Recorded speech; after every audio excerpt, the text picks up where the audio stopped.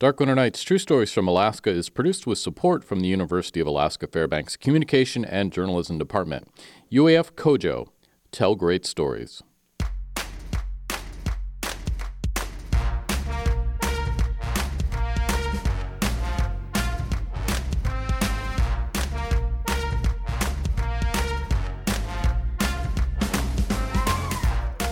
In this episode of Dark Winter Nights True Stories from Alaska, I just started running for the bank. My uncle's right behind me, so, we're just both, and then all you could hear is like, and it's just coming through the brush, the shh, just coming right through the brush.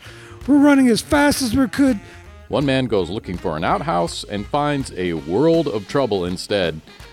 And another man desperately apologizes to a mother in the hopes that she won't maul him to death. Hey, look, I am really sorry. I am an idiot, and I just scared your baby, and I am so sorry. I did not mean to do that. Bear Cub, up next on Dark Winter Nights, True Stories from Alaska. I'm Rob Prince.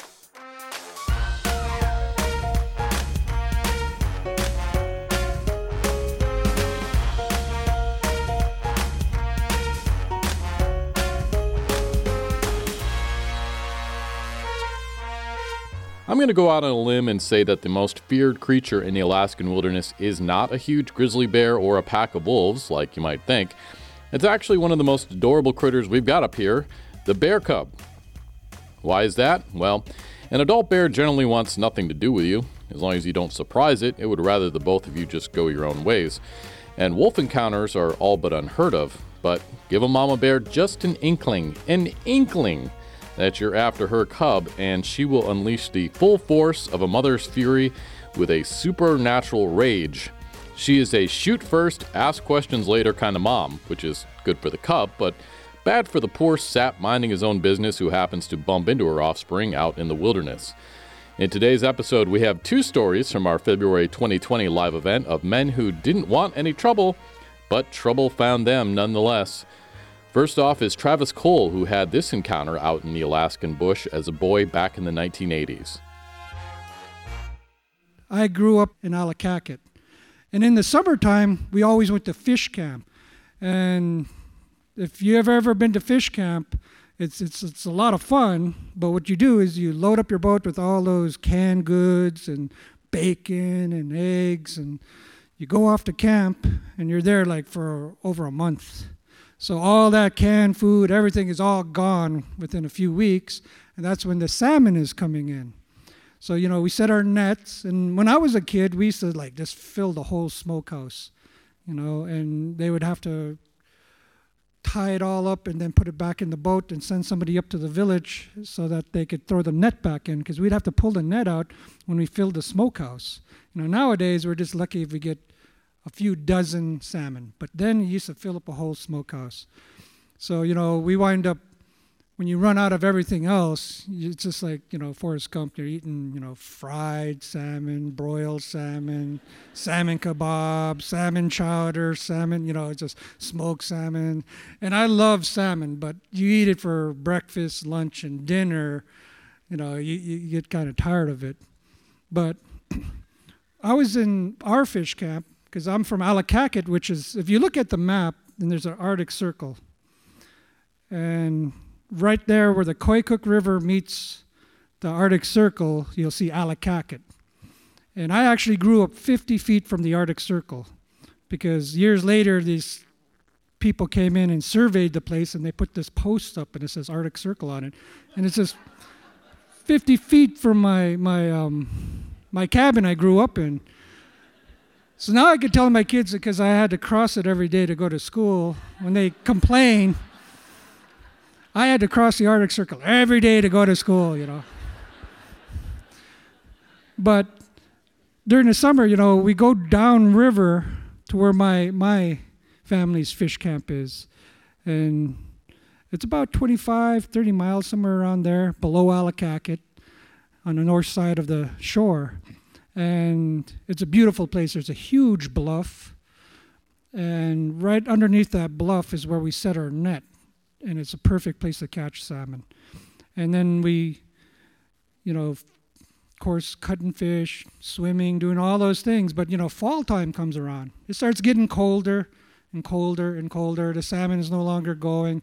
We're just there basically drying the salmon and enjoying ourselves. And then the last days, what we'll start doing is breaking down the tents and, cleaning out the camp. And somebody will take a boat again, because we had that summer. This is the story I'm telling. This is way back in 1985, when I was my son's age, 10 years old. And we had 2 boats, and my mom and my brother and them, they all went on the first boat, which had a boat full of salmon and some of the gear and everything like that, because you just weighed it down with all of your summer's work. So they took off the day before us. The last day was me, my little cousin John Francis. I'm 10 years old. He's about 6. And my aunt Christine and my uncle Gilbert. I love hanging out with them, so I was just like, I'll stay. And we took down camp. John Francis is downstairs, down the bank, holding the boat. Well, we're packing stuff down, and then they send me back up. I can't remember how you pronounce the word, but the word is you go take one more look. So before we jump in the boat and just take off, we got to go take a look around, make sure we didn't leave tools, we didn't leave anybody, behind. Make sure everything's in the boat, nothing left. And then we jumped in, we started taking off. And our boat's pretty loaded down with everything left from fish camp. We're going back north, up the river, and we're just cruising along, and suddenly a moose came running out onto the shoreline. He's running along the bank, the gravel bank. We're just going along, and my uncle gets excited, and he just tells my aunt, grab the motor, and it's an outboard motor, you have to sit there. So he just let goes, and she reaches over, grabs onto it, and holds on, and he jumps up with his 30-30, and there's just no space really. He's just kind of standing there, but he's a good shot. And he hit it twice, boom, boom, and that moose, crippled, ran back up the bank real fast. Moose are very fast, so it didn't take much for it just to hop right up the bank. And so we stopped. My uncle, said, wait here. He ran up, and then you could just hear one more gunshot. Apparently that moose just went about another 10 feet up over that bank and laid down. And then my uncle, gave it one more shot. And for us, traditionally, we have to respect our animals. So, we did we did a little quiet prayer. We give them a little more water, and a thank you. So when we take our animals, we don't just, we're not there with our cameras taking selfies and stuff like that. It's not about us. We don't try to brag or show off what we get. So, what happens is that, we get the moose. My uncle says, come on up. And so we're looking at it, and then he realizes, well, we didn't expect this, because, don't tell anybody, it wasn't that type of season right now to be hunting moose. So, yeah. Of course, we ate all the evidence. That's long gone. So, but he realizes he doesn't even have a hunting knife to skin with. We just got this moose, and he has this fish cutting knife and a little kitchen knife, and we're sitting there, and he's like, and it's dull. So he looks across the stream, and right above us, we must have traveled, 4 miles maybe, because right on the other side of the river is the Limburg and Lydia's camp from Allakaket. And so, he just told my aunt, he's like, well, I'm going to go over there. There's nobody there, but, I'm going to go in their cabin and look for a file or sharpening stone, or maybe they have a knife there. So my aunt was like, okay. But, of course, this is Alaska, so you get a fresh kill, there could be bears and other animals in the area. So my uncle left the rifle with my aunt, and me and my cousin John Francis jumped in the boat with my uncle. So my aunt was alone, just guarding the moose with the rifle. Well, we went across the river to go check out the other fish camp to see if they have anything to sharpen it with. We get up there. Is this right across the stream? Koyukuk's pretty wide, but not as big as the Yukon. But my cousin John Francis, 6 years old, grabs onto the boat. He's just holding the boat while my uncle's like, okay, hold the boat, we'll be right back. And we go up the bank, and right there's the cabin. It's just a few feet from the bank. So, my uncle gets up there and he starts, and all they did was they tied the door. So, when bears and things like that try to get in there. So he didn't have a padlock. He just had to untie it. And for that moment, right then and there, right when we're getting up that bank, all of a sudden I realized I had to poop. 10 years old, and my uncle looks at me and I said, Uncle, I got a which means to poop. I need to poop. And he just looked at me kind of frustrated. He's like, I don't know, look for outhouse. And he goes into the cabin, and I stop, I turn around, and I'm looking around, and I'm thinking, okay, where is it? But Lindbergh and Lydia had a large dog team. In fact, when I was a kid, there was more dogs in Allakaket than people. So when you're in their fish camp, they have all these dog houses and the poles, where they tie their dogs at. So they usually every summer bring their dogs all down there. In fact, they're, about 4 or 5 miles upriver from us. We could hear them. But, I stop, I turn around, I'm looking for the outhouse. And then out of the corner of my eye, I see something moving. So I look over, and there's a dog house and a pole, the little pole you tie your dog up to. Well, there's something rolling around it. And I was just looking over, and I was just thinking, who leaves their dog in camp, I was thinking, that's dog abuse or something, I was just curious, looking at it like, And then it stopped rolling, and then it just stood up, and it put its little paws up, and here it's a little bear cub. And it literally stood up and put its paws up. And, you see movies, you hear stories, and people they say mom. They do say mom, I tell you that. I still vividly remember that. It went, ma. And I'm standing there looking at it like, and my uncle's in the cabin, my cousin's down the bank, and I'm just standing there going, bah, bah, bah, bah, bah, bah. But my uncle must have heard it, because he came running out of the cabin, and he just slapped me in the back really hard and just shoved me towards the bank. And right when he hit me in the back, I just went, bear cub! It finally came out, I guess. And then, I just started running, and I didn't look back. I didn't do anything. I just remember what my mom told me. He said, you see a bear cub, you just run. And so I just started running for the bank. My uncle's right behind me, so, we're just supposed to, and then all you could hear is and it's just coming through the brush, the shh, just coming right through the brush. We're running as fast as we could. We're going down the bank. My little cousin John Francis comes running up the bank. Where? He wants to see this thing, Oh, bear cub, But I went cruising past my cousin John Francis. My uncle had to jump past him, grabbed him by the back of his collar, and just threw him into the boat. I ran up to the boat. I'm pushing onto the boat to get it out. My cousin John Francis just comes flying past me. Boom! Right into the boat, My uncle goes jumping into the boat. I'm pushing the boat. I'm about up to my chest in water by the time I finally jump into the boat myself. I roll over into the boat. My uncle's just cranking away on that thing. And and he starts to take off. I turn around, and that mother bear is from here to that tiger. And it's standing on the shoreline, just right at the edge of the water, just, and it just sounds just like that. Those two sounds, ma, and I'll never forget those sounds, till the day I die.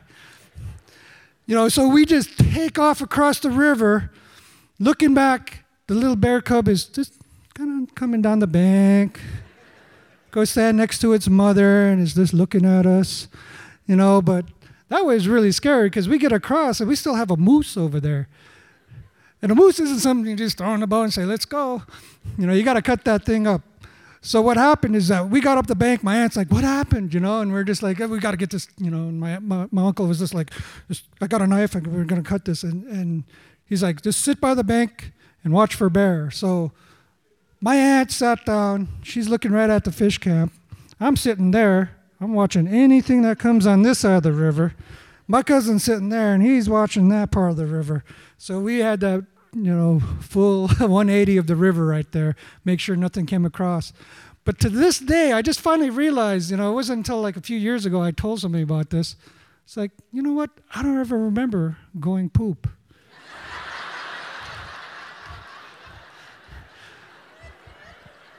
I know I didn't poop my pants, which I'm surprised I didn't do.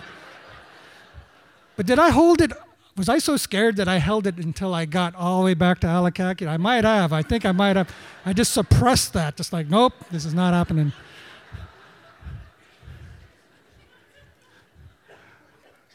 But for us Athabascans, we survived this land for thousands of years. And what we did, we didn't have any of this fancy stuff and cameras to make movies, to show, and lights and everything. So we did this. We told stories. This is what kept us sane for thousands of years, sharing stories with one another, traditional stories of the Kundojithni, which you can see I have like tattoos of animals and people. There's those type of stories, but we have stories like this too. But what we would do traditionally is when we sat down in our areas to tell stories to our families, is that we'd always say at the end of our story, is I thought the winter had just begun, and then I went and chewed off part of it. So that's a traditional thing that we always end our stories with, and my takeaway from any of this, is I think it was a few years later that my grandpa told me this, but it always stuck in my head, and it always reminded me of being chased by a bear, was my late Grandpa Joe from Hughes. When I was cold one time, I was like, "Grandpa, I want to go back to the village. I'm cold, and we're way up on the mountain." And he just looked at me and he said, "Well, keep moving or you die." Thank you. Anabasi. Travis Cole. He shared that story at our February 2020 Dark Winter Nights live event in Fairbanks. This is Dark Winter Nights, True Stories from Alaska. I'm Rob Prince.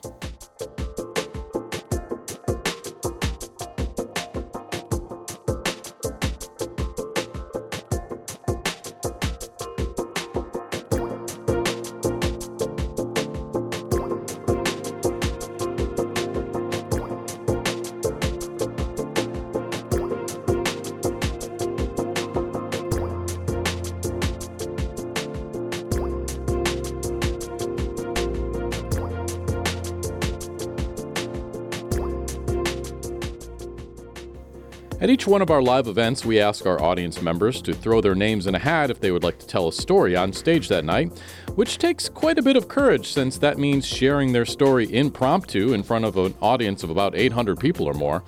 But they've never let us down, and our next story is a prime example of that. We pulled our next storyteller's name out of the hat at our last live event in February 2020 here in Fairbanks, and he knocked his story out of the park. Here's Hayden Neville.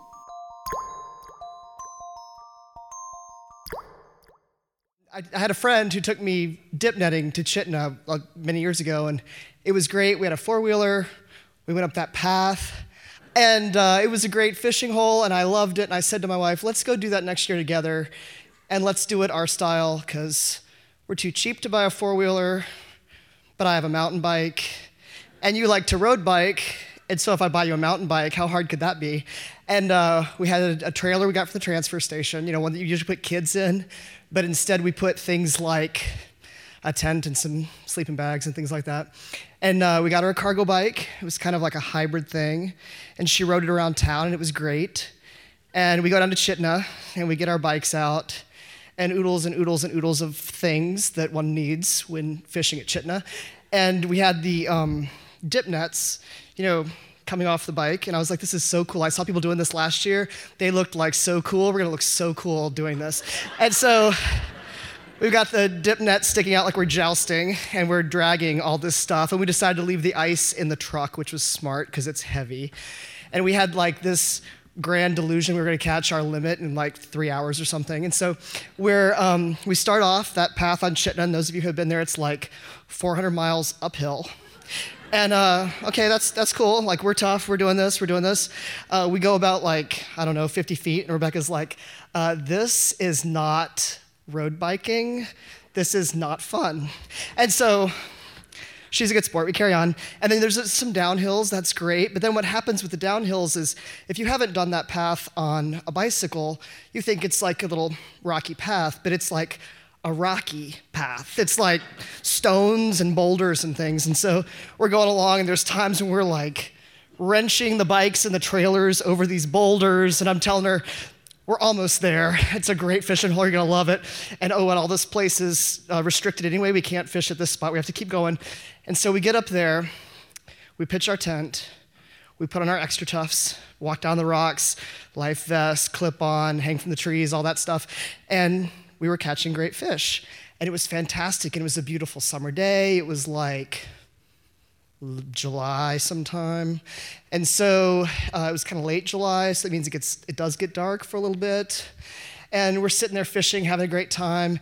And our goal was to take the fish back to the truck and put them on ice, right? We don't want to leave them in the river like all night until tomorrow, because the river's moving and the rope you have through the jawbone is like sawing through the jawbone, so you don't want to lose your fish. And I look at my watch and I said, well, I guess I should head back to the truck. Oh, it's 10 p.m. I better head back to the truck right now, because I need to get all the way there, dump the fish off, and then get all the way back here before dark. And of course, I smell approximately like a 200-pound salmon, because I am covered in all kinds of salmon guts and scales and everything else, because we've gutted the fish. So I scramble back up the rocks with my 5-gallon pail on my back, and I get the bucket into the back of the bike, and I'm careening through the woods with the salmon. And it's going great. Everything's fine. I was afraid I was going to die, but I didn't. I didn't even fall off my bicycle. And so I get to the truck, rinse the fish off in the river, throw them on ice, and it's really starting to get dark. And what I have with me are the clothes I'm wearing, a watch, a bicycle, and a bicycle trailer. And I'm like, all right, this is going to be fine. The path, I know where the path is. I'm going to be able to tell where the path is. It's going to get dark, but it's going to be okay.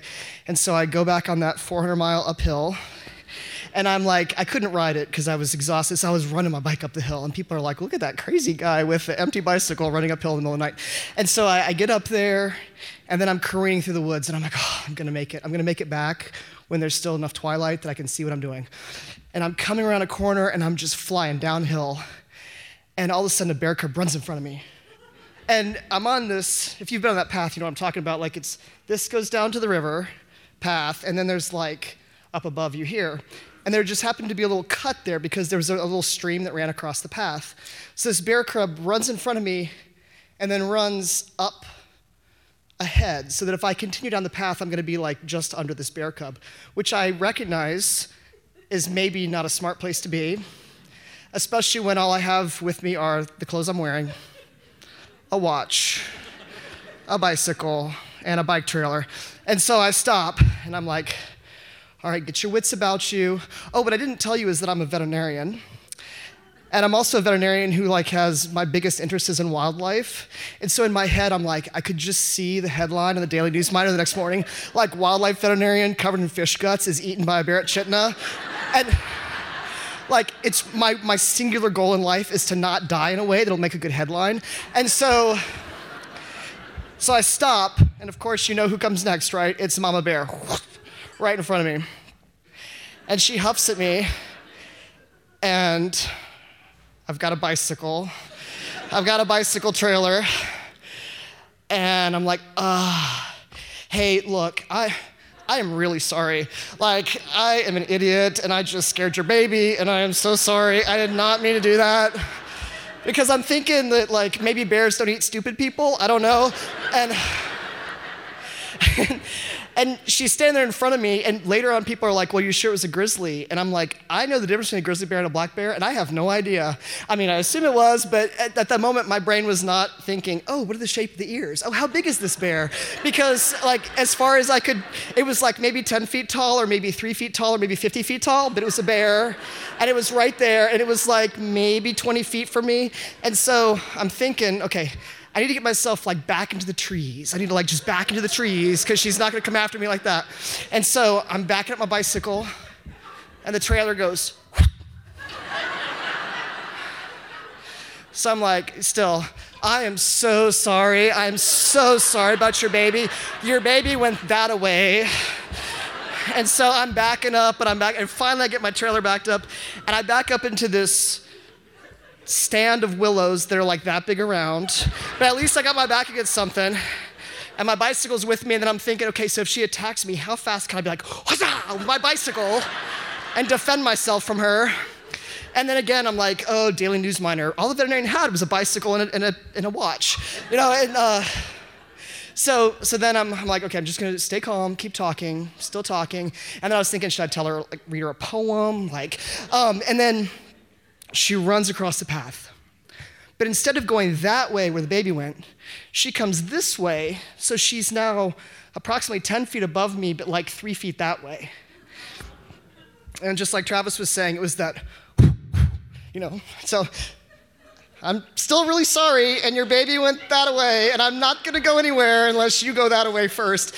And she's huffing, and she would do that bluff charging, which was bluff charging, she was bluffing, but also she was on a little bluff above me. It was bluff charging. And so she's doing this, and then she'd back off. And I'd try to count to 10, but maybe I counted to 3, and then she'd do it again, and so finally she leaves. But I don't hear where she goes, I just know that she's not doing this again.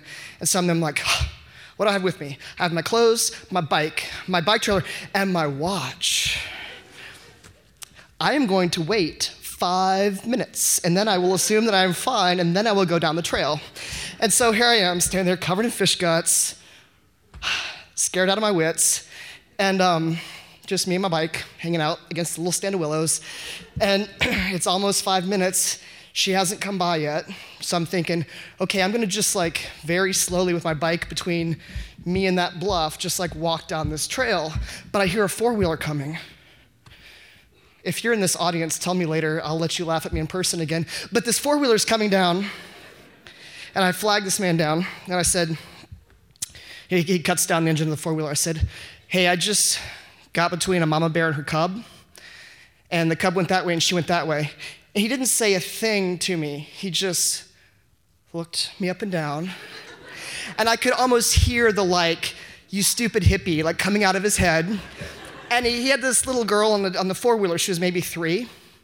And he picks her up, puts her on the ground, and he reaches into his coat, and he pulls out the biggest handgun I've ever seen. And he goes, boom, boom, boom. And he puts the back in his coat, picks up the little girl, and takes off down the trail. So that is how I avoided getting my name in the newspaper. It was by some magical person on a four-wheeler with a giant gun. And so what I've learned is even if you're a hippie and you want to do things yourself, maybe you should carry a gun with you. Hayden Neville. He was picked from the audience at our February 2020 live event to tell that story off the cuff and did a fantastic job. Thanks so much for listening to this episode of Dark Winter Nights, True Stories from Alaska. Today's episode was edited by myself, Rob Prince, story consultation by Lori Neufeld, storyteller recording by John Huff of Alaska Universal Productions. Remember, these are the stories we tell up here in Alaska on Dark Winter Nights. I'm Rob Prince.